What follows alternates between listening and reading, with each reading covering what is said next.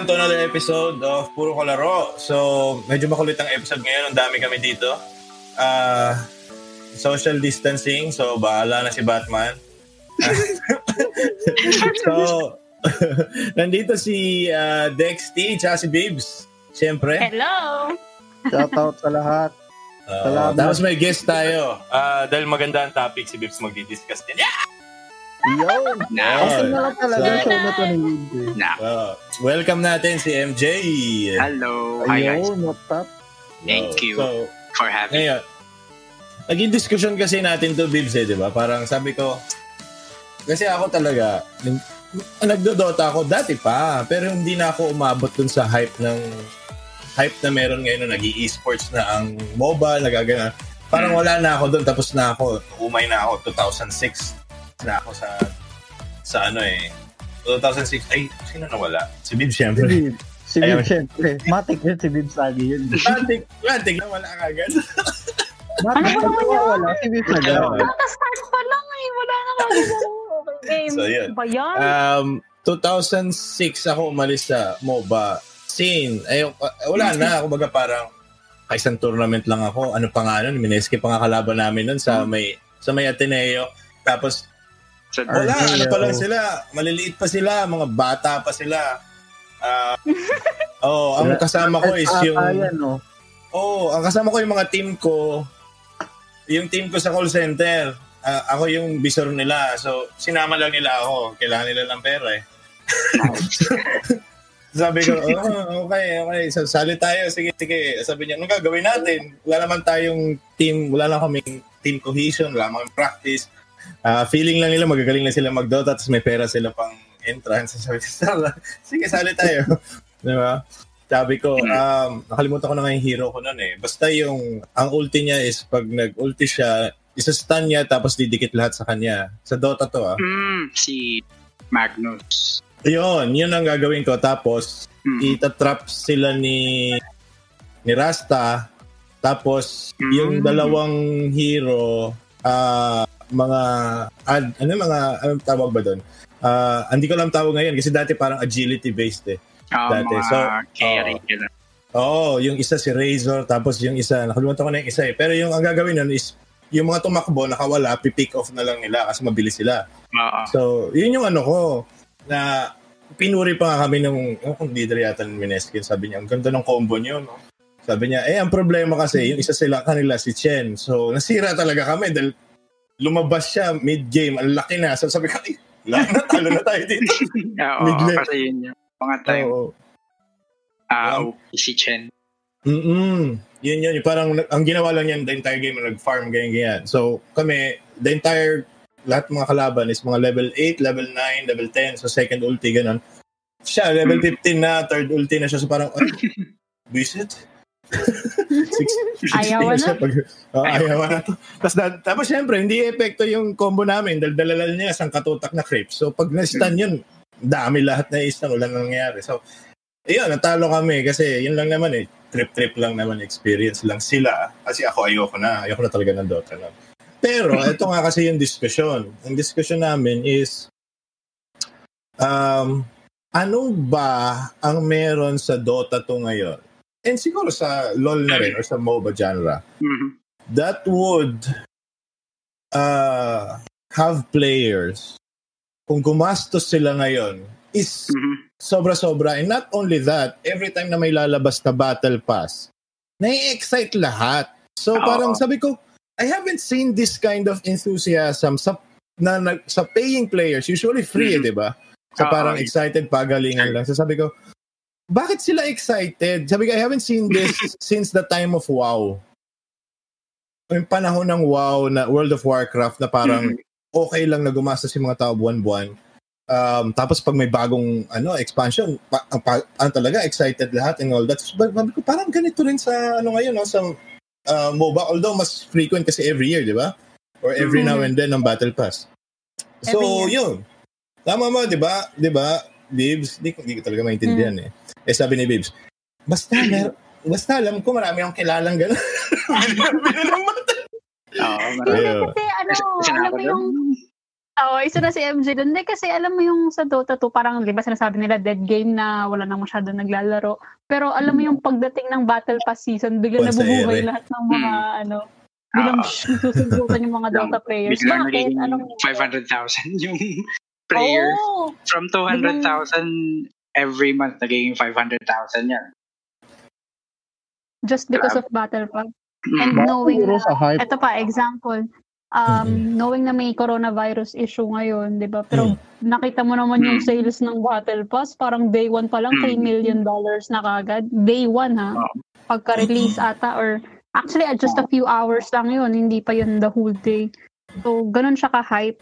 Even though may kasi, ang ano dyan, kasi di ba ang Dota2 is a free-to-play. So, hindi siya binibili. Walang makukuhang pera yung mga developers doon. So, ang ginagawa nila, ang monetization model nila, yun, yung Battle Pass. Dati, every season yun, mga every months ata yun. Ganun. Ngayon, every year, once a year, before ng tinatawag na parang grand tournament, yung the internationals, yun yung parang lahat ng best teams from every country doon nagko-compete. So, ang ginagawa nila, nagre-release sila ng Battle Pass. Yung Battle Pass may mga cosmetics para sa mga hero, mga skins, mga new sound effects. Tapos, ang isang selling point nila doon is 25% ng kikitain ng Valve is mapupunta sa tournament. So meaning, if you pay for battle, how much is one Battle Pass anyway? Siguro yung level 1 na Battle Pass, yung pinaka starting, yung pinakamura is 500 pesos yun. Okay. 532, something like that. Tapos, kung gusto mo naman level 100? No, ngayong year may level 100 na. Aabutin kasi 2,300, mga ganun. 2,300. Okay, so almost like isang game. Almost isang game yun. Okay. Parang $50, mga ganun. Yung makukuha mo dun within the Battle Pass na yun, let's say, pagka level 30 mo, makakuha ka ng let's say, sleeves ni Crystal Maiden. O di kaya, pagka level 50, makakuha ka ng kabayo ni Abaddon, mga ganun. Example na yun. Tapos, the higher level na yung nagpo-progress yung Battle Pass mo, the better the rewards. Kagaya ngayon, sa Dota 2 kasi may tinatawag na Arcana. Yung Arcana, yun yung parang ultimate na skin. Yun talaga yung parang wow, pag nakita ng mga players yun, sasabihin talaga, wow, napakaganda naman yan. Saan mo nakuha yan? Gano'n. Napakayaman naman. Gano'n. So, parang Jordan ka, ganyan. Oo, parang naka-Jordan na shoes na classic na. So, yun yung isang selling point doon. Kasi, example yun, may Arcana sa isang hero na si Queen of Pain. Si Queen of Pain is relatively popular na hero. Lalo na sa mga lower rank. So, maraming tao maghahabol ng Arcana. Maraming tao yung mag-spend ng mga 10K, ganun, 8K. Para lang doon. So, yun talaga yung selling point. Yung parang, meron ako nito, napakaganda nito. Tapos, hindi na to makukuha next year. Ngayong year lang to makukuha. Kailangan ko nang bilhin to. Okay. So, yung limited, scarcity, meron sila. Okay. May term sa Reddit yun eh. Yun yung marketing strategy na yun. Yung FOMO, feeling of missing out na marketing. Yun yung parang effect ng Battle Pass sa'yo. Kaya napapabili ka talaga. Actually, it's one of the, what do you call this? Kumbaga, on terms of like sales or fundamental sales, if you want a non-essential product, hindi ko masasabing non-essential ang Battle Pass. Kasi syempre essential siya for everyone. Pero let's say, nagbebenta ka ng ballpen, lahat naman yan susulat diba? Regardless kung gawa pa yan sa ginto or whatever. Pero kung let's say, wala ka naman resources para magbenta ng ballpen na gawa sa ginto, diba? Panda lang. Sabihin mo na lang na this was the first Panda ballpen that was made and this is a limited edition.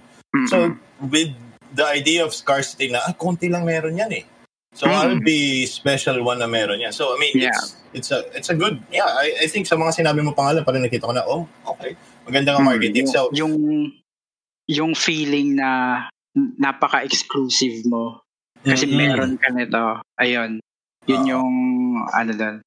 Pero does Dota have other micro... Kasi, I mean, on a free game, particularly on a multiplayer game, ang iniiwasan dito is for developers to have it pay to win. Kasi nga, there are... The Battlepass pa nga, nakikita natin na parang may mga tao na willing to spend, 8,000 pesos just to, di ba, go all out para lang makuha yung arcana nga na skin ng isang hero and all that.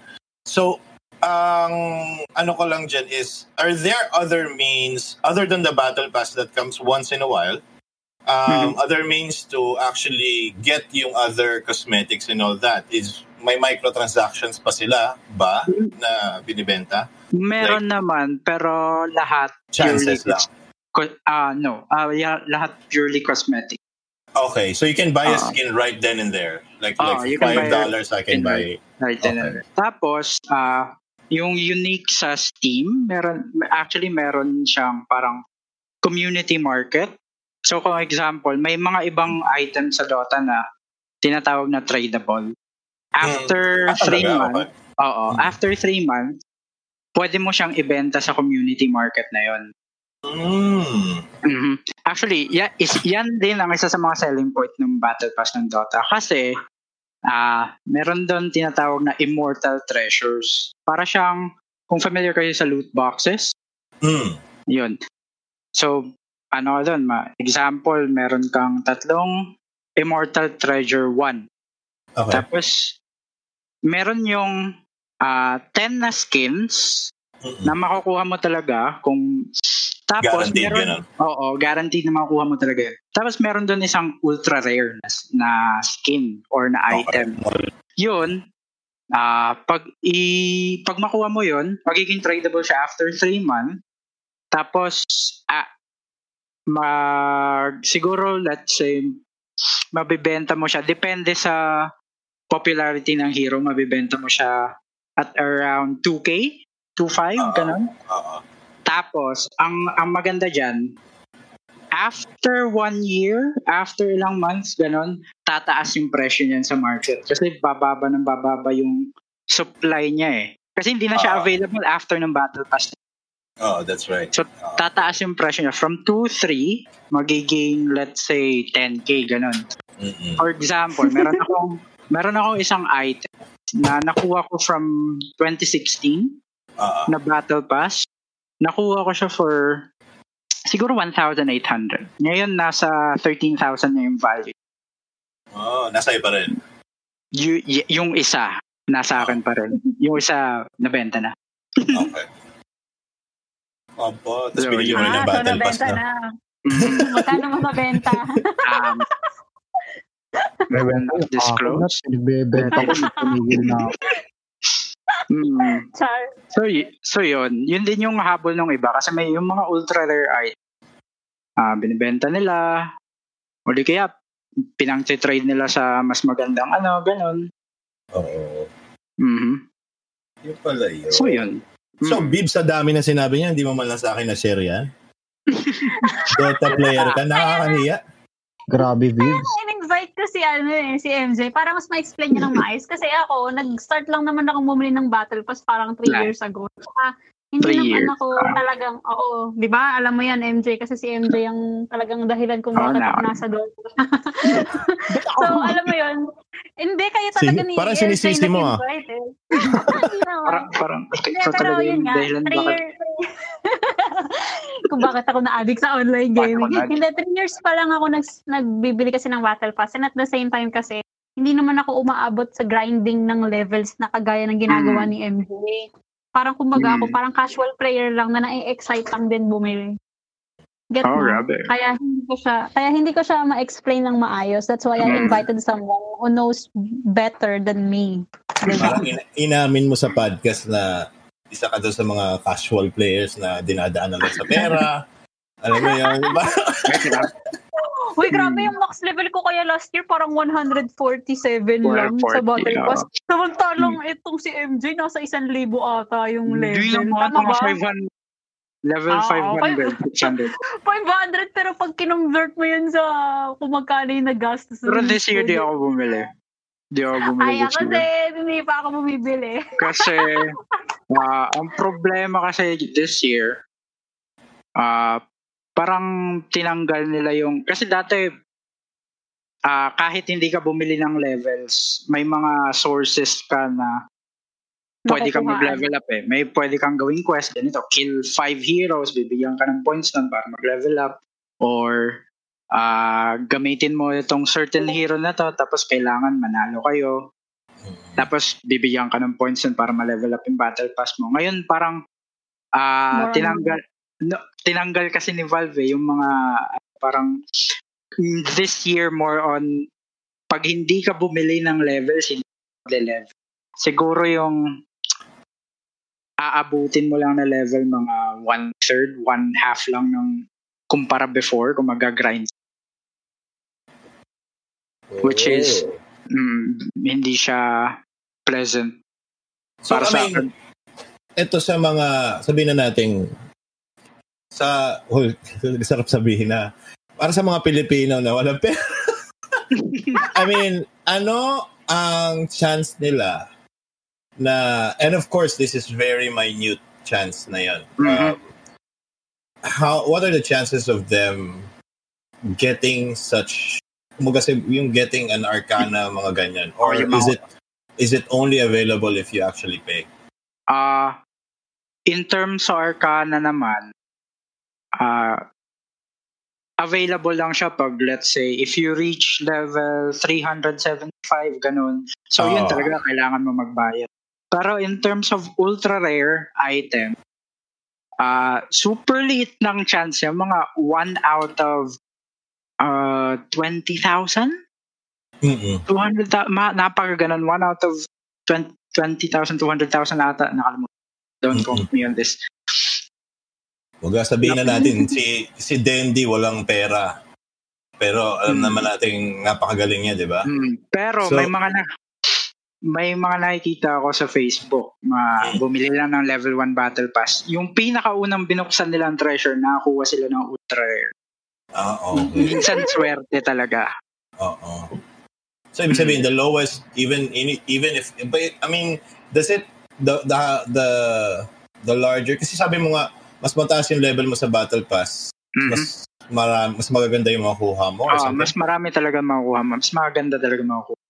Okay. Pag mas mataas yung level. Okay. So even if you just bought like kasi nakikita ko dito parang $9 or $10 Battle Pass level, which is level 1 bundle. May chance ka na makuha yon. Pero if you get higher, I think it's the Arcana is I mean I'm just reading this out kumbaga parang as a chance kasi parang magiging unfair kasi nga as popular as Dota is they don't want to give hints na parang the more you pay the more chances and all that pero I think getting the highest level or the Arcana for this season it's the same chance on all types of battle pass. It's just that if you pay higher, mas marami kang makukuha ng iba pa. Kumbaga parang mas iba pang epic skins, yung mga ganyan. Bukod dun sa promised na Arcana and all that. Mas marami kang makukuha the higher you get.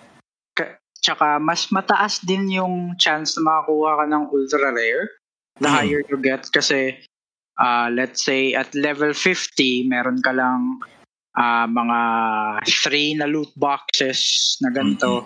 Tapos at level 300 meron kang mga 20 loot boxes. So syempre mas mataas yung chance. Mas marami kang bubuksan Okay. Gets. I mean, I still can't comprehend yung level of excitement and all that. Pero at least I get the gist nga ngayon. Kasi nga, I haven't seen, honestly, I sinusundan ko naman karamihan ng games and all that. And most of the games, particularly if it's multiplayer, regardless kung MOBA siya or first-person shooter or whatever, like Rainbow Six Siege and all that, they all have battle passes. They all have season passes, yung ganyan. Iba lang names eh. Pero yun nga eh, I think this is the pinnacle of marketing that you can actually achieve when it comes. And I think every season pass, as long as yung game na yun has like an esports counterpart or has a league, professional league, I'm sure every battle pass din na binibili nila or season pass is nagko-contribute din sa prize pool. Kaya lang, makikita mo talaga dito. I mean, it's already up to what? $13 million? Oo, tsaka every year, tumataas pa yun ng tumataas. Ewan ko kung bakit. Diba? Mas maraming bumibili. Maraming scam. Sige. Maraming nasa-scam si Dota. Tsaka of all the battle pass, kasi syempre naglalaro din ako ng ibang games. Sa ibang games may battle pass din ako. Kagaya ngayon, pinagkakabalahan ko Destiny 2. May battle pass din yun. Of all the battle passes na I've experienced, siguro yung sa Dota lang yung kailangan mo talaga ng level. Kasi, let's say sa Destiny, sa Rainbow Six, sa sa Fortnite, kaya mong i-grind yun until max level eh. Oo, kaya talaga. Ni pisong spending, wala kang gagastusin doon. I mean, sa Rainbow Six Siege, yun lang kasi yung talagang kabisado ka. I mean, every time you buy like a season pass, which is yung yearly na bibilin mo yun, the only advantage that you have amongst other players that don't have it is like, you'll get to try the new hero or operator. Oo, yung operators. May early access? Early access ka parang for 7 days. And then the rest can get it for free. Tapos, isa pang advantage I think is yung parang percentage lang na mas marami ka nakukuhang in-game na money. Parang may plus 20, parang plus 20% yung nakukuha mo mas marami, pero napakaliit naman. Kung hindi ka naman talaga naglalaro, ibig sabihin, hindi mo pwedeng daanin sa pera din. Other than, hindi, meron din kasi may loot boxes sila eh. So, pwede kang bumili ng pero cosmetic lang talaga lahat. Yun lang yung ngayon. Pero, wala siyang pay to win. Gulat na gulat lang talaga ako dito sa, gulat lang talaga ako na, this is, para sa kaya kinukumpara ko siya sa World of Warcraft because I mean amongst all MMOs, ang pinakal talaga is World of Warcraft. Up to now, wala pa rin sa kanya nakakatalo. Laos na, halos hindi na naglalaro yung mga players, pero number of players playing right now, it's still them. There's still millions of players na naglalaro ngayon, kahit ang tagal na. And it's the same with Dota 2. Although some might argue na parang hindi, mas maganda League of Legends. Although, alam naman natin na how you play both games is different. Kasi nga, because of, parang pwede ka mag-start sa League of Legends and you end up in Dota 2. Pero you can never play Dota 2 and end up in League of Legends unless talagang, ayaw mo na yung hirap na, hindi kasi ayaw mo na yung hirap na binibigay ng Dota. Ibig sabihin, yung sa akin, may kasalanan at saka wala akong makalaro sa Dota 2. Yeah, there are only few reasons.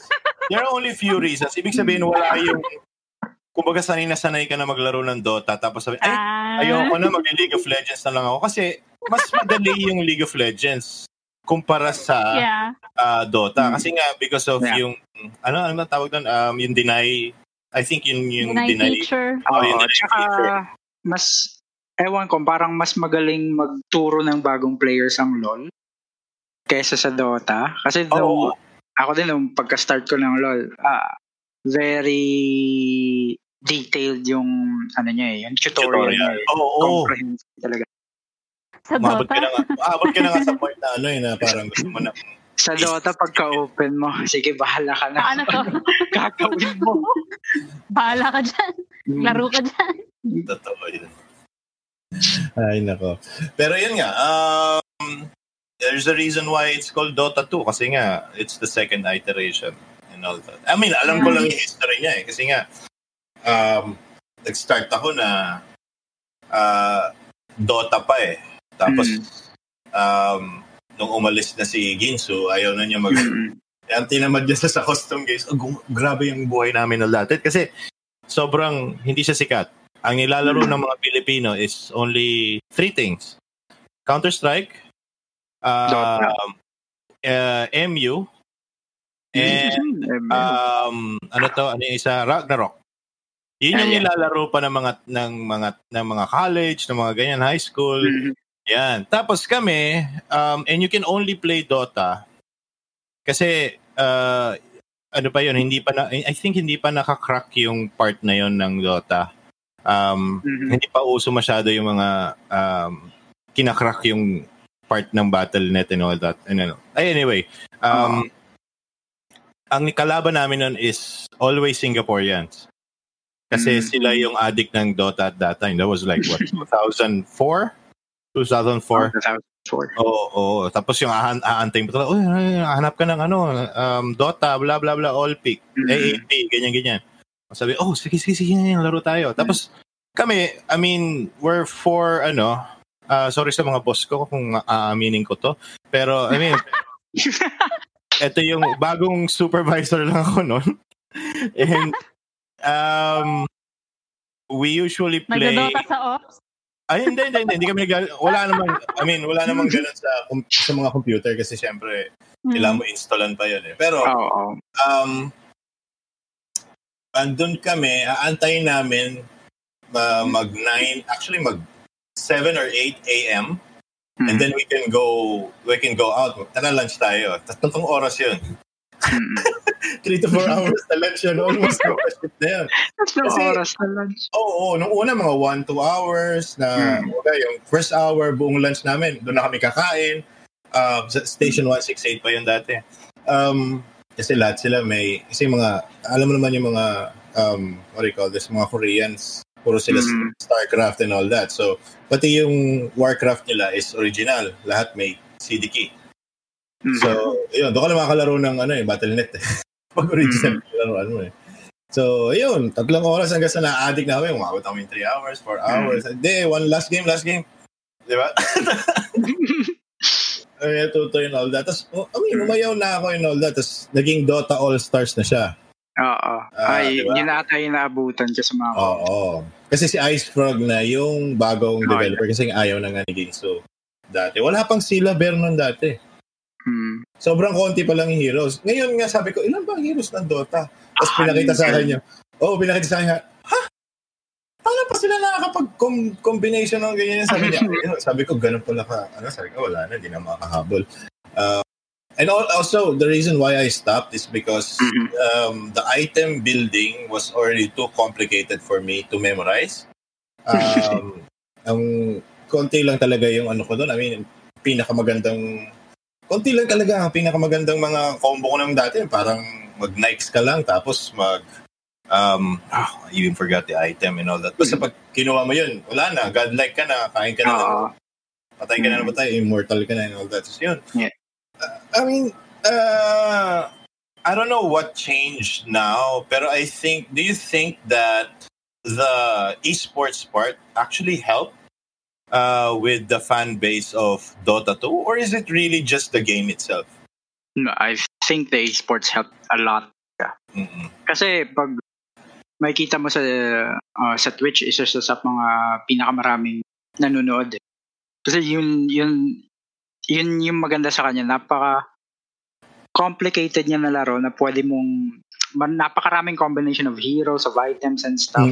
Tapos napaka-engaging niya panoorin. So syempre magiging interesado. Kung laruin to, ganun.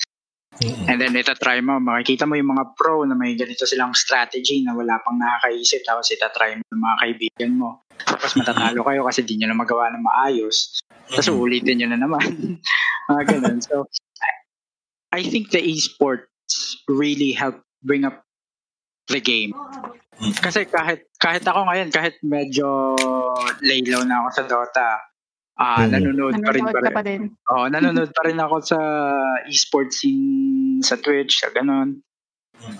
Kasi napaka-engaging niya tingnan, napaka-entertaining. Ganon. Pero nakakaano rin, ano? I mean, would you imagine you're actually, I mean, ang hirap lang kasi, ang hirap i-express in words just because, I mean, I'm an old gamer na started in the 90s, actually early 80s, and then late 80s, simula ng bata ako, naglalaro and all that. And I'm part of the situation where I see this unfold, and right now, I couldn't even grasp what's going on. Kasi nga, because right now, kids don't even know how to play Dota or are unable to, pero are watching the international playouts, small tournaments, almost every, in YouTube, it's available. Yun, di ba parang, I mean, sa akin kasi surreal talaga yung feeling na parang, I mean, if only people from who actually follow yung big sports tournaments and all that, you should see the stadium of the international, how many people are watching sa stadium pa lang. Not even to mention yung mga sa bahay, di ba? Grabe yung production value din nila. Tapos, totoo talaga yun, kahit yung mga hindi naglalaro ng Dota, napapanood din sila kasi meron akong classmate no high school na hindi naman naglalaro talaga, pero ewan ko, tinaxt niya ako one time na, uy, sino yung nagko-compete sa ganitong oras, ganun. Ha? Naglalaro ka pala? Hindi, pinapanood ko lang. Ganun. Di, at saka pansinin mo yung spike sa viewers ng mga streamers pagka nagka-casting sila ng Dota 2 games. Especially pag the international, ay grabe. Lalo na sa Wombo X combo. Umabot ata ng parang 8. Hindi ko maalala kung gaano karami yung viewers. Kasi pero yung hype, yung hype pag may example, magka-clash. Tapos meron minsan etong team, 19 na yung score. Etong team, 0 pa lang. Tapos biglang magkakamali sila sa isang clash. Tapos mababaliktad yung buong game. Ganun. Yun yung isa sa mga exciting moments sa Dota. Ganun. Kasi lalo na ngayon, di ba? Lalo na ngayong, what do you call this, quarantine yung buong mundo eh. So, lalo na ngayon. Mas maraming viewers. I mean, the next 5 years, ito lang prediction ko lang. The next 5 years, and this does not just involve Dota 2 and everything, pero Dota 2 has already done its part to show kung ano yung importansya ng esports tournament or show.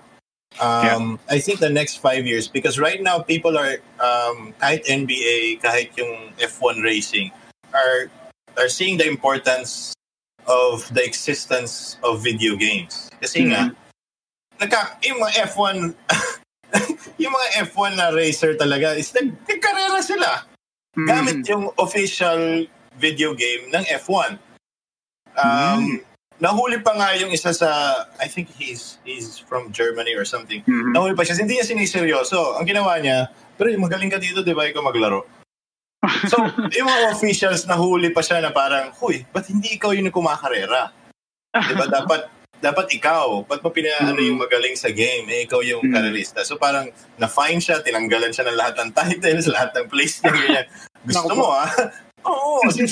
They took it really to that level na parang seryoso talaga. Tapos, NBA hindi naman seryoso ng NBA, pero I mean, they're still gonna play normal games and all that. Pero alam mo yun, yung mga players, because they can't play, why don't we play, is parang small tournament for charity na lang tayo, NBA 2K tayo. Tapos sa kanya-kanyang bahay, online sila. So parang, ngayon may kita mo nila, I mean, it's showing that the importance of video games and all that. Yeah, and esports. Particularly the show business of video games, particularly the tournaments. Kasi nga, may pera talaga dito, di ba? Sa sobrang booming nga ng esports industry na ngayon na yung ESPN may separate channel na sila for esports. If I'm not mistaken. Kasi yan pa nga lang, di ba? I mean, that's how I think, although ang bilis lang talaga ng growth nila kumpara sa video games, this is how UFC started. Yeah. Diba? Yung parang UFC started as a sport na minamaliit ng lahat, katulad na minamaliit ng boxing na parang wala mang kwenta yung mga kinikita nyo dyan, yung ganyan. Ngayon, pagdating sa pay-per-view sila yung number 1 palagi. Mas marami pa sa mga, diba? Mas exciting panoorin Exactly, oo. Kasi maraming factors involved, hindi lang kamay. Yun nga. So parang the day would come that pay-per-view would also be sold in esports events. Feeling ko din. Tapos, channels or local or cable channels would have to pay for a delayed telecast. Diba? Parang mga ganon. Diba? Ngayon kasi medyo masaya pa tayo dahil buksan mo lang yung Twitch. Buksan mo lang yung Twitch. Makakanood ka ng tournament. Makakanood ka na diba? Kahit Facebook. Pero maalala ko, diba, hindi ko maalala kung tama ako, pero diba ni-live telecast nila yung The Internationals one time sa TV? Sa TV5. I think. TV5, oo. TV5 ba yun? O GMA? Nakalimutan ko. Basta hindi siya GMA, hindi siya ABS, hindi siya big time na... I think there's kasi nga syempre yung TNC may hatak siya dun because kung hindi naman nag-place ang TNC before, hindi siya sisikat. Tsaka kung walang tinatawag na Manila Major. I don't know, tinanggal na ba nila yung Manila Major? Yes. Tinanggal nila na. Drug testing. Dahil drug testing. Tsaka, dati kasi, every season, yung Valve nagpapa-sponsor siya ng, yung mga majors na tournaments. Ngayon kasi, hindi na minonopolize ni Valve yung tournament scene. Kumbaga, kung sino yung organization na gustong mag-tournament sa Dota, pwede kayo mag-tournament sa Dota, ganun. I think ako lang I'm against this drug war and all that. Pero when it comes to taking esports seriously, I think drug testing is a path to that. Kasi nga, some of these players are taking performance enhancing. Yes, actually. Diba? Kaya nila ayaw magpa-test. I'm not saying names. I'm not saying na nagsashabu sila or nagmamarijuana sila. Pero I'm saying they're taking other drugs to actually Adderall ata for meron ako narinig na ganun. Focus. Parang focus enhancing na drug siya. And may bago pa nga ngayon na specifically for gaming, mag-enhance talaga yung reaction time mo and all that. Di ko alam. I think it's being banned all across the world kasi nga pwedeng ma-abuse and medyo yung side effect niya is could kill you. Pero it's called, I think the drug is called Ritalin.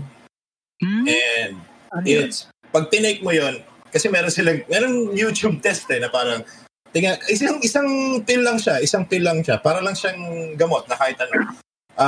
Tinest nila na parang, is this true? Totoo ba to? Sige, tapos nag-test siya. Ang test niya is games. Tinest siya yung reaction time niya, yung ganyan. So after niya mag-take ng drugs, ang daldal na niya na parang, I'm pumped. Parang feeling ko, parang I can take on the world. Tapos yung reaction time niya, may enhancing siya na almost 20 to 30% improvement. Chinek ko siya, medication siya for ADHD. Okay. Diba? So parang, sabi ko, I'm sure. Yan yung mga yan yung sinasabi ko kasi parang, performance-enhancing drugs, if you want to take the sport seriously, you have to put like Olympic-level drug testing there. I'm not saying government-mandated drug testing or whatever, kasi politika or whatever. Pero it has to be a standard. Oh, it has to be a standard. There has to be an organization.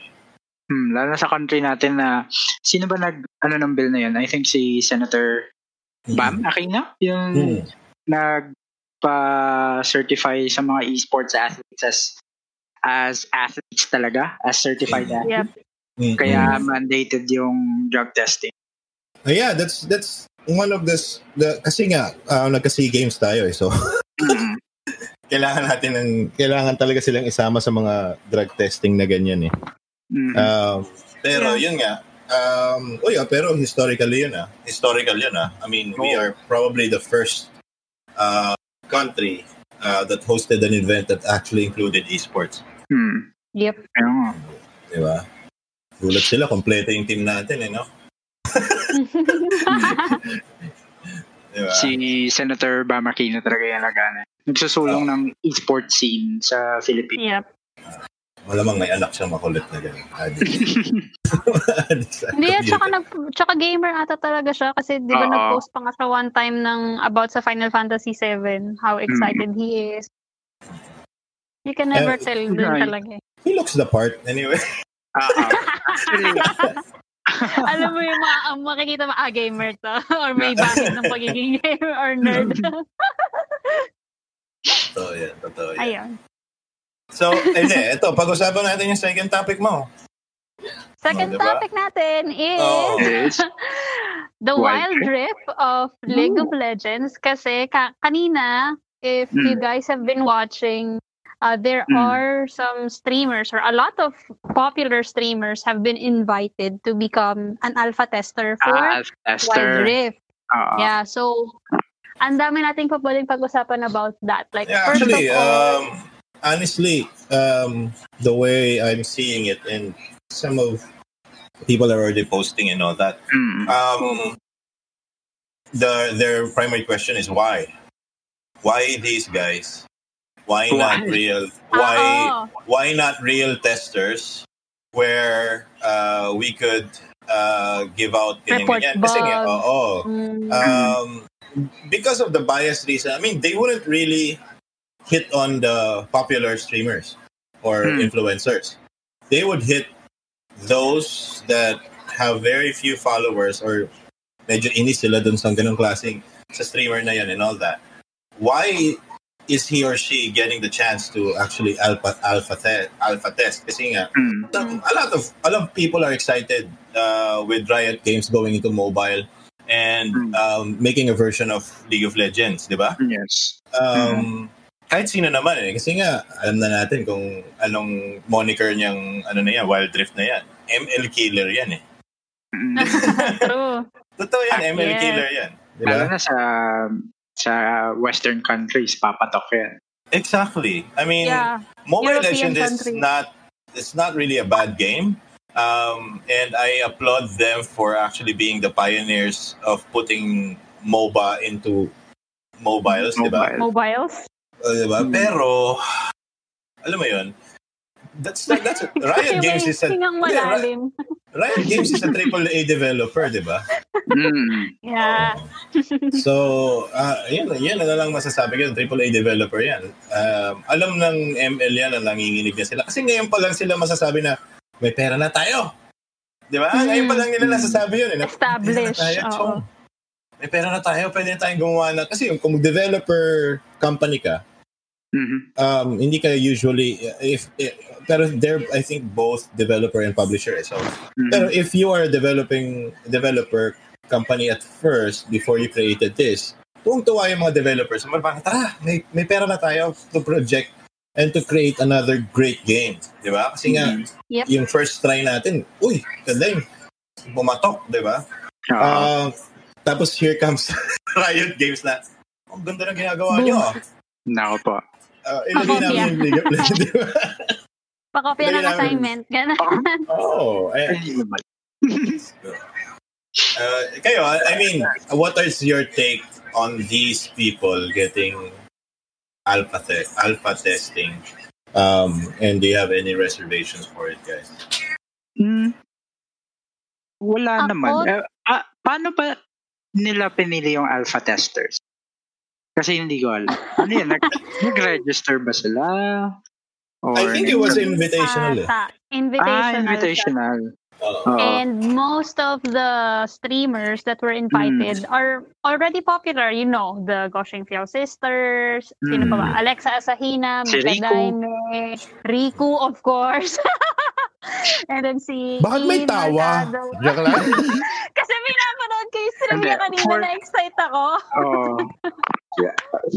Tapos, Si Rico, kasi tsaka si Alexa, di ba? Ini-stream talaga nila League of Legends. That's one of the games na ini-stream talaga nila.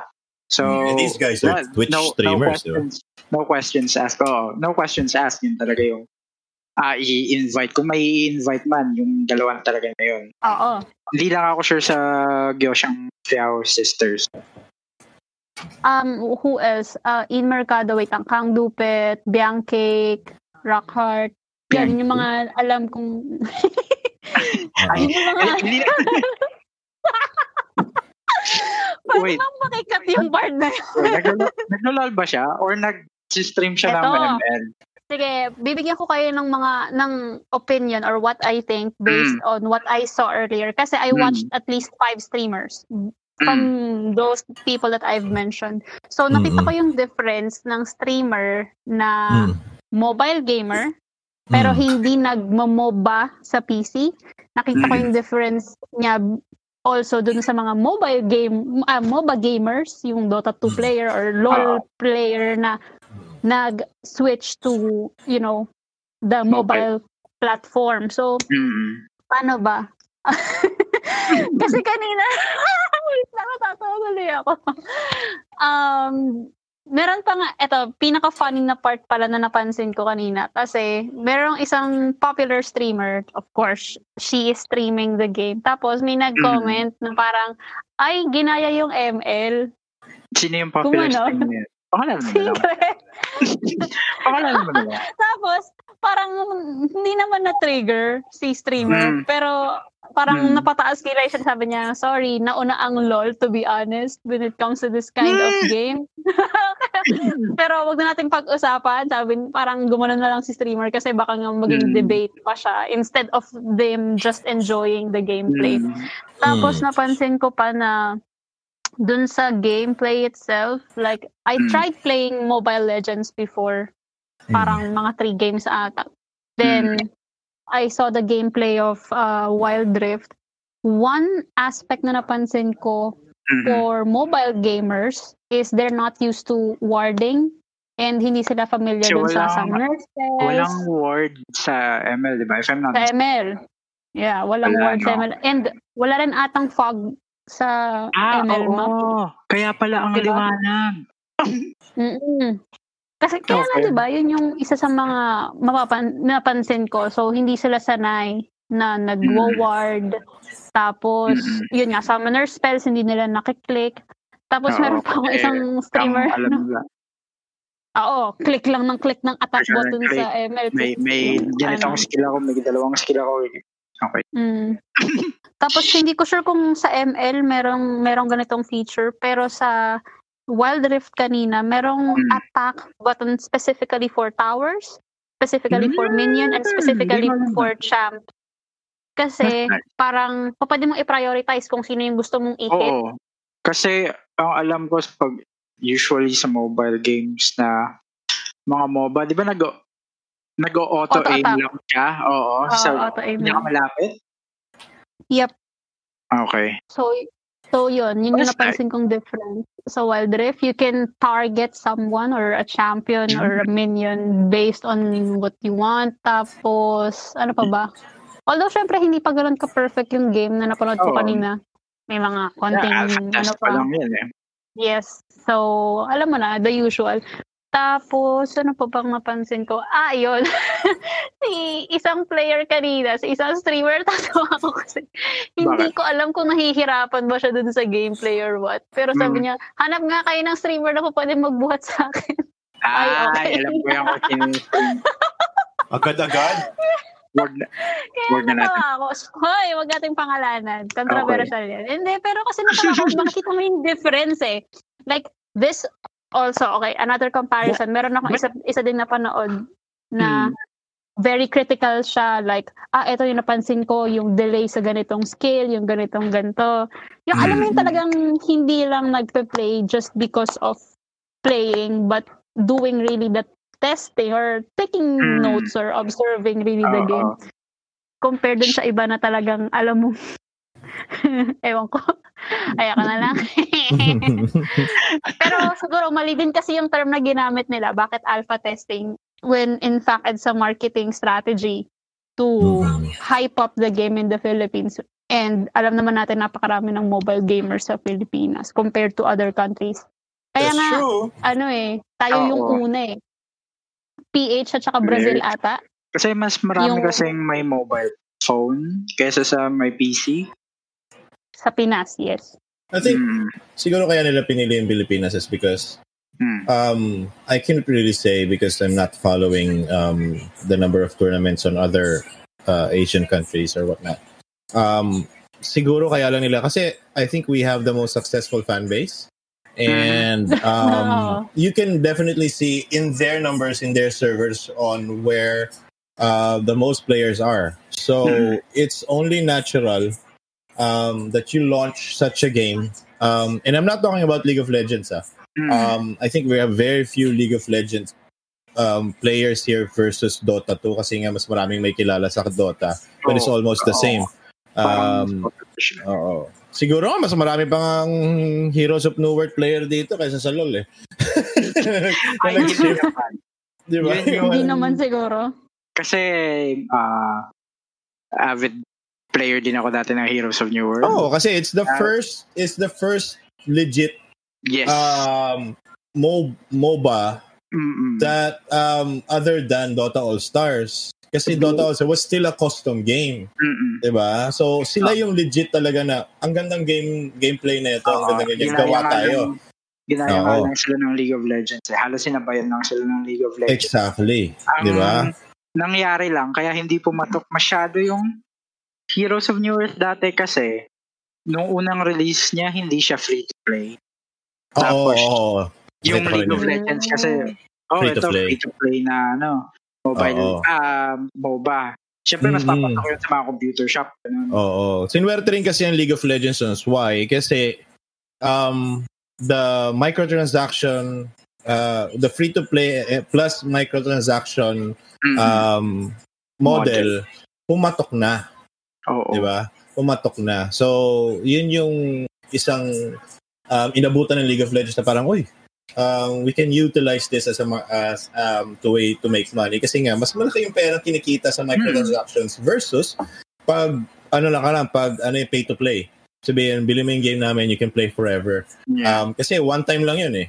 The numbers are finite. Yun na yun. Pag hindi ka bumili, yan na yung player base mo, walang iba.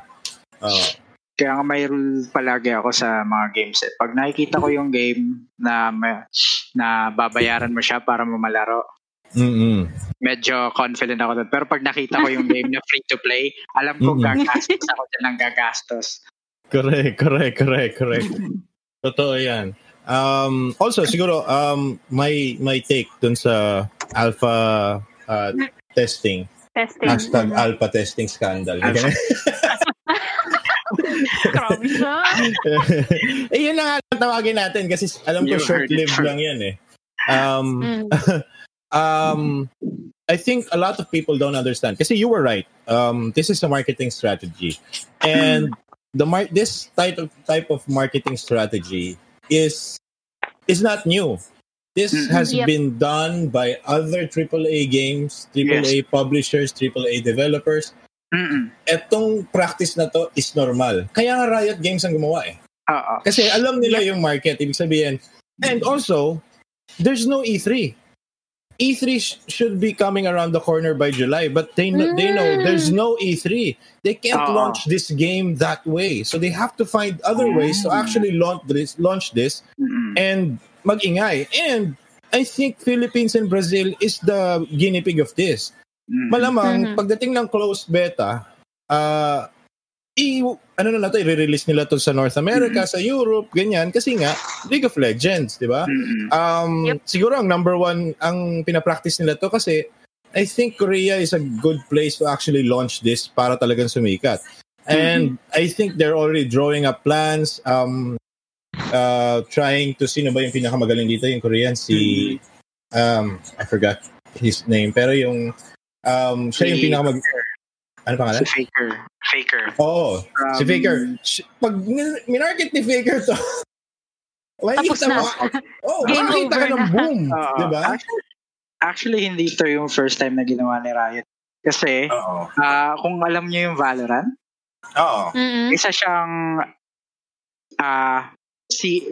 pwede siyang sabihin na isa siyang CSGO clone. CSGO mixed with Overwatch. I played it earlier. Ako din eh. Nung alpha testing pa lang siya, yung mga nakapag-alpha test lang nun, yung mga si Shroud, yung isa sa mga FPS players. Sino pa ba si Team the Tatman, ganun, si Ninja. Yun. Tapos pagka-release nung open beta, grabe, ang daming naglaro. So, makikita mo talaga doon yung success ng marketing strategy nila. Exactly. Totoo yun. Kasi nga, it works and it's been practiced. This is nothing new. Ang problema kasi, maraming Filipino na ngayon lang napupunta dito tapos ang alam lang nila is Facebook and Mobile Legends and whatever. And they don't follow the gaming industry on what its practices are. Ang nakita lang nila is parang, bias kayo. Sila yung alpha tester, tapos hindi open, di ba? Hindi nila naiintindihan pa yung close tsaka open. So, di ba? Pag open, anyone can register. Anyone can play. Anyone can play. If it's open, I don't think it will happen kasi nga, or, yung tinatawag natin na wala namang beta, walang alpha, and they're just calling it stress test. Maglaging kayo lahat. Di ba? Yun nga yung pinaka-ayaw kong test eh. Kasi pag sinabi nilang, sabihin nilang open beta, pero pag tapos may nakatag na stress test, hindi ako maglalaro nun. Ba't ako maglalaro? Alam ko hindi ako makakalaro eh. Kasi hindi ako makakalagin. Bakit? Stress yung server eh. Ibig sabihin, talagang inopen nila sa lahat. Punong-puno. So, talagang yung technical issues niya, sobra-sobra. Tapos, alam mo yun, yung ngayon pinaka-worst na test na ilalabas ng isang publisher is stress test. Naku, alam mo, magiging pangit yung magiging comment ng mga tao kasi parang pangit ng game na to. Sira-sira, ganyan. Pero di na nililis, stress test nga eh. Kaya mo na. Kasi talagang testingin nila yung mga equipment na binili nila. Kaya ba nila? Limitations ng server, gano'n. Siguro masasabi ko na lang sa Filipino press, relax lang kayo. Kasi, narating din yung time. Marketing strategy to. They don't really care about what they have to say in the game. They don't really care. Pero whatever they say, negative or positive, it's publicity. Yun lang yun. Kasi negative or positive, it's still publicity. Meaning, people are talking about the game. And all they want is, kasi may instructions yan eh. People to talk about it. Oo. Malamang, ang number one NDA lang nila dito is parang, just don't tell your followers or don't post that you're gonna do these things. And what are these things? Mag-hashtag ka tungkol sa sa alpha, ganyan-ganyan. Magaganito ka, magaganyan ka, mag-iingay ka. Oo. Marami yan, Diyos ko. Alam namin yan. Trabaho ko yan eh. Di na-realize ng mga tao na months before, pwede pa nga 1 year before pang pinagplanuhan. Exactly. Yeah. Sobrang ang natawa nga ako kasi marami nag-react na parang, bakit siya ganito? Hindi naman nagaganyan yan. Yung parang, sabi niya, ikaw, ano ba yung matutulong mo? Kasi, ang purpose ng ng campaign na to is for word of mouth. How can you help that? You can't. You can test the game, and no doubt about that. And they can too. Yung mga developers, we can test it. We can play it on our own. Why do we need people to do it? Diba? and risk the bad publicity. So parang they can test the games on their own. They can even hire testers to actually do it. But why are they opening it up to the public? Kasi nga, hindi siya public consumption for now. Marketing pa lang siya. Mag-ingay, ganyan-ganyan. Tapos, ang next na marketing niyan is yung corporate words na sasabihin nila nga, thank you very much for participating in ganyan-ganyan sa mga page nila. We receive your feedback and all that and we're taking it. Lalo pag puro negative, sabihin niyan, we are listening to our... Naka-plano na pala to release. Lahat yan, automatic na yan. And all you have to do is just wait for the game to be released. And I'm sure nagmamadali na lahat kasi nga when September comes, all the AAA releases na malalaki hindi na sila lalaruin. So it's Q3 should be the target date of their release. Ang agree din ako kay Vivs. They shouldn't have called it alpha test. Diba? They should have called it alpha version or early version. Early version. Or closed. Closed alpha, ganyan. Wag mo nang ilagay yung test kasi nga, doon na trigger yung mga tao eh. Parang, uy, test, bakit marunong ako mag-fill up ng form? Diba? Sabi ko. Tapos yung yabang pa ng isa doon, nabasa mo rin ito, malamang big. Simbayabang, parang, comsci daw siya, parang, hey, they don't need you. Comsci daw siya, parang lang siya, kaya niya lang sinasabi yun kasi parang marunong kasi siya mag-test ng mga program. So parang, who cares, buddy? This is not for you. Yeah. This is just for marketing. This is not really a test. Kasi lalabas siya, mag-sign up. Sign up now for, di ba? For the upcoming closed beta or ganyan. Nangyari din ito si MC, lagi kang di ba? Ayun, si MC, lagi kang nag-test. Actually, marami akong games na... ako rin eh. Alam mo, style ko pa dyan. Garo, marinig nyo to. Payo na lang to sa inyo. Ang pakita nyo doon sa alpha test is yung pinaka-lowest setting. Sasabihin nyo doon, huwag nyo sasabihin na high-end kayo. Sasabihin nyo low-end kayo. Kasi gusto nilang makita yung range on how low their program can go. Alam naman nila yun eh. Alam nila yung minimum settings, alam nila yung ganyan-ganyan. Pero bago nila ilabas yun, finally, here's a guy wants to test our games. I don't think he can play it. Well, go, let him play it. If he can't play it, then that's good. Mas maraming taong makakalaro ng game natin. Kasi kahit yung pinakapangit na system na, nakalaro siya. Kaya siguro na-invite ako sa Dota2 closed test natin. Sabi, paano pa yun? Mga PC games, ilagay mo dyan Celeron, yung mga ganon. Mga yung Celeron. Makakatanggap ka. Ginagawa ko. Pentium pa nga nilagay ko. Parang Pentium. Sabi ko, Pentium. Pero hindi ako Pentium noon. Core na ako. Sabi ko, tingin natin. Wala, invite ka agad. Sabi ko, okay to. Hindi nila, siyempre wala na silang pakita doon because all their when they're testing, they don't it's good if you fill out the form and write your feedback. I-send naman nila through email eh. Pero if not, they have the numbers. Whatever you do there, nilalog nila na okay, naka-experience tayo ng ganito karaming crash, ganito karaming ganyan. Ayun. So, before you even fill out the form, they know what happened to you. Yeah. Kaya may NDA minsan eh.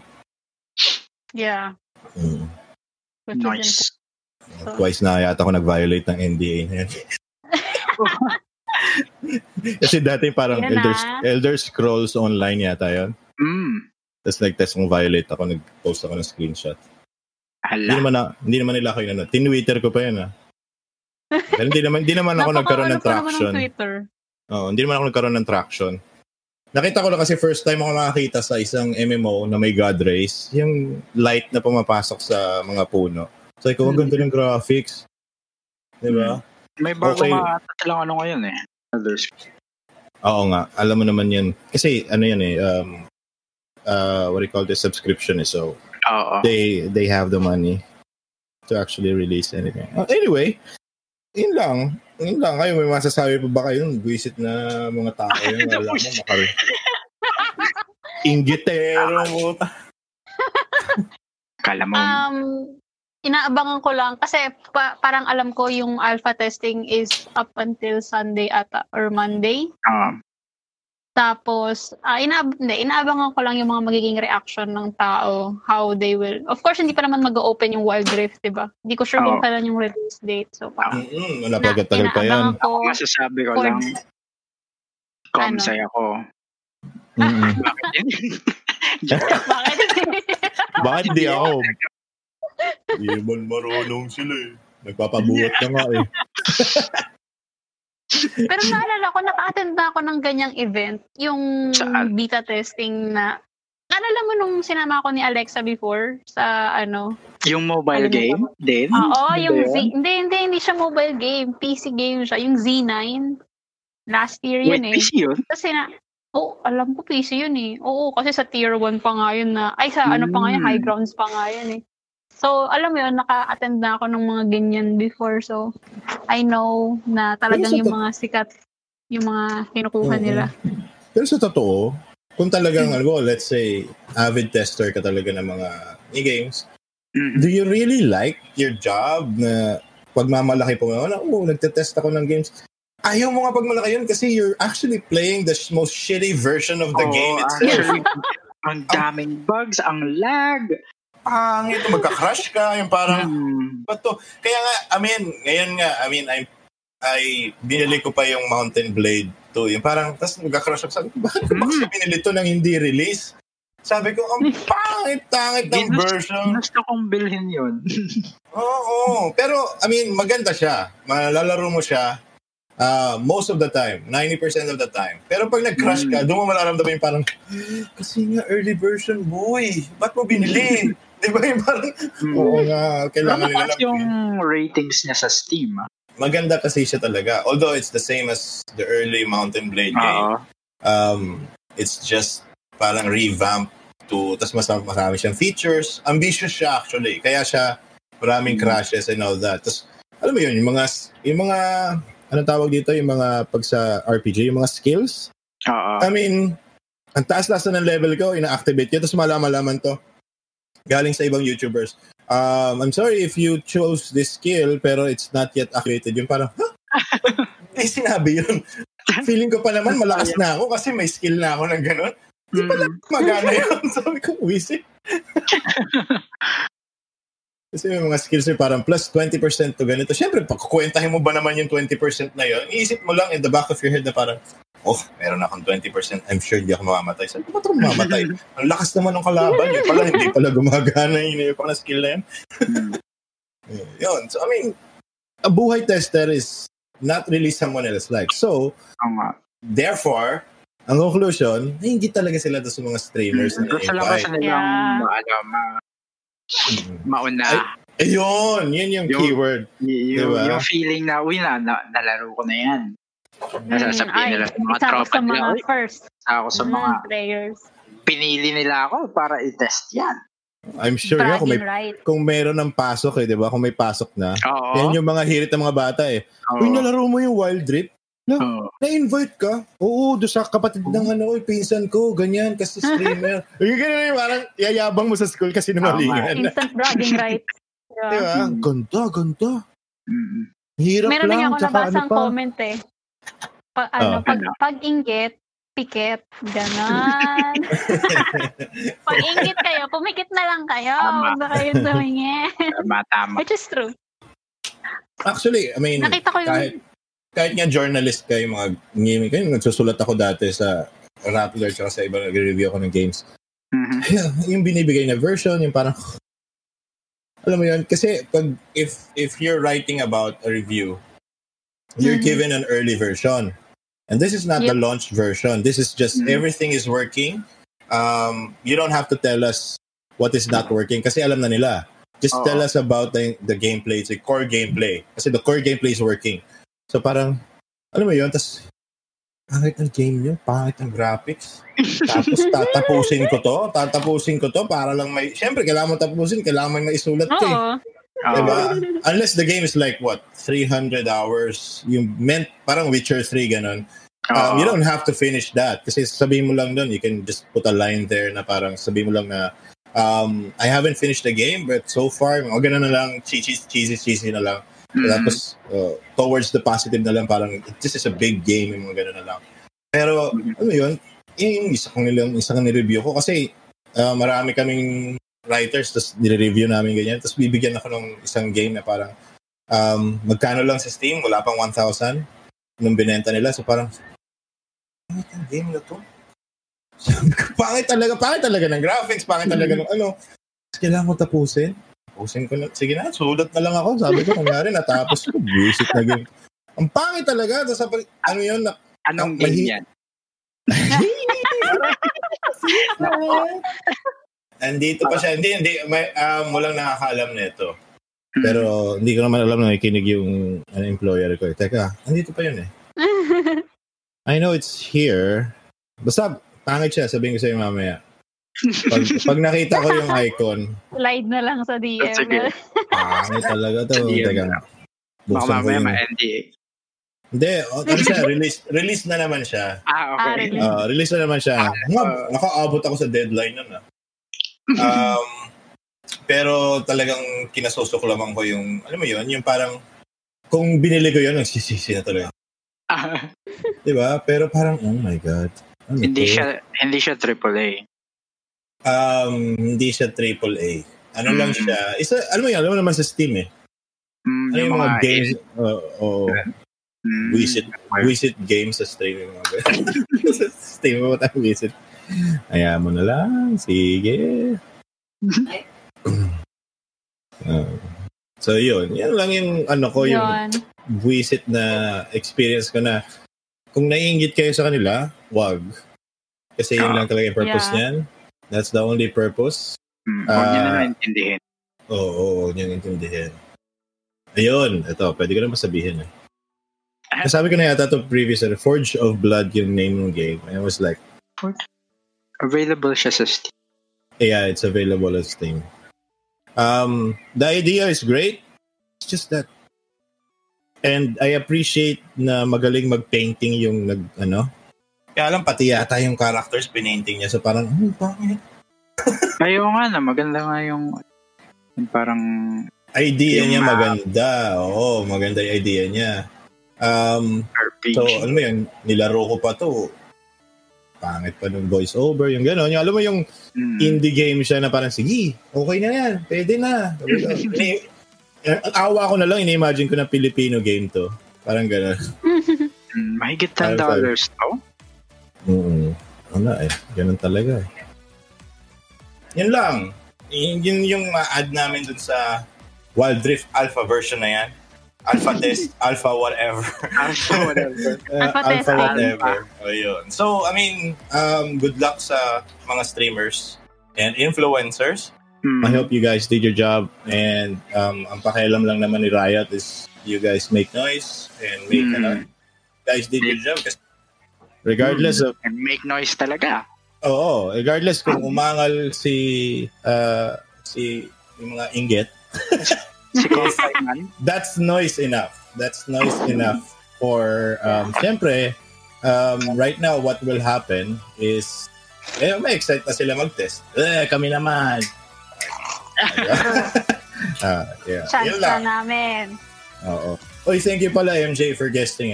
Thank you. Your insight in my head on the Battlepass of Dota2. Sobrang wala akong pera dyan. Nahihiwagaan.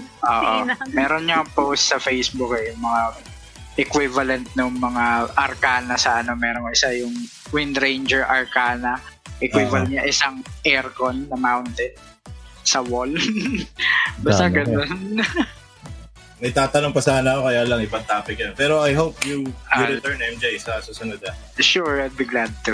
Okay, thank you very much. Yun. So, Bibs, thank you very much. See you guys, and you have a great quarantine season. Season ano na ba tayo ngayon? Season 4? Season 4. Season 5 na ba? Season 5. Season 5 na ba? Okay. Laro lang mga kapatid. Thank you for listening to Puro Kalaro. You have a great day. Bye. Thank you. Bye-bye. Bye-bye.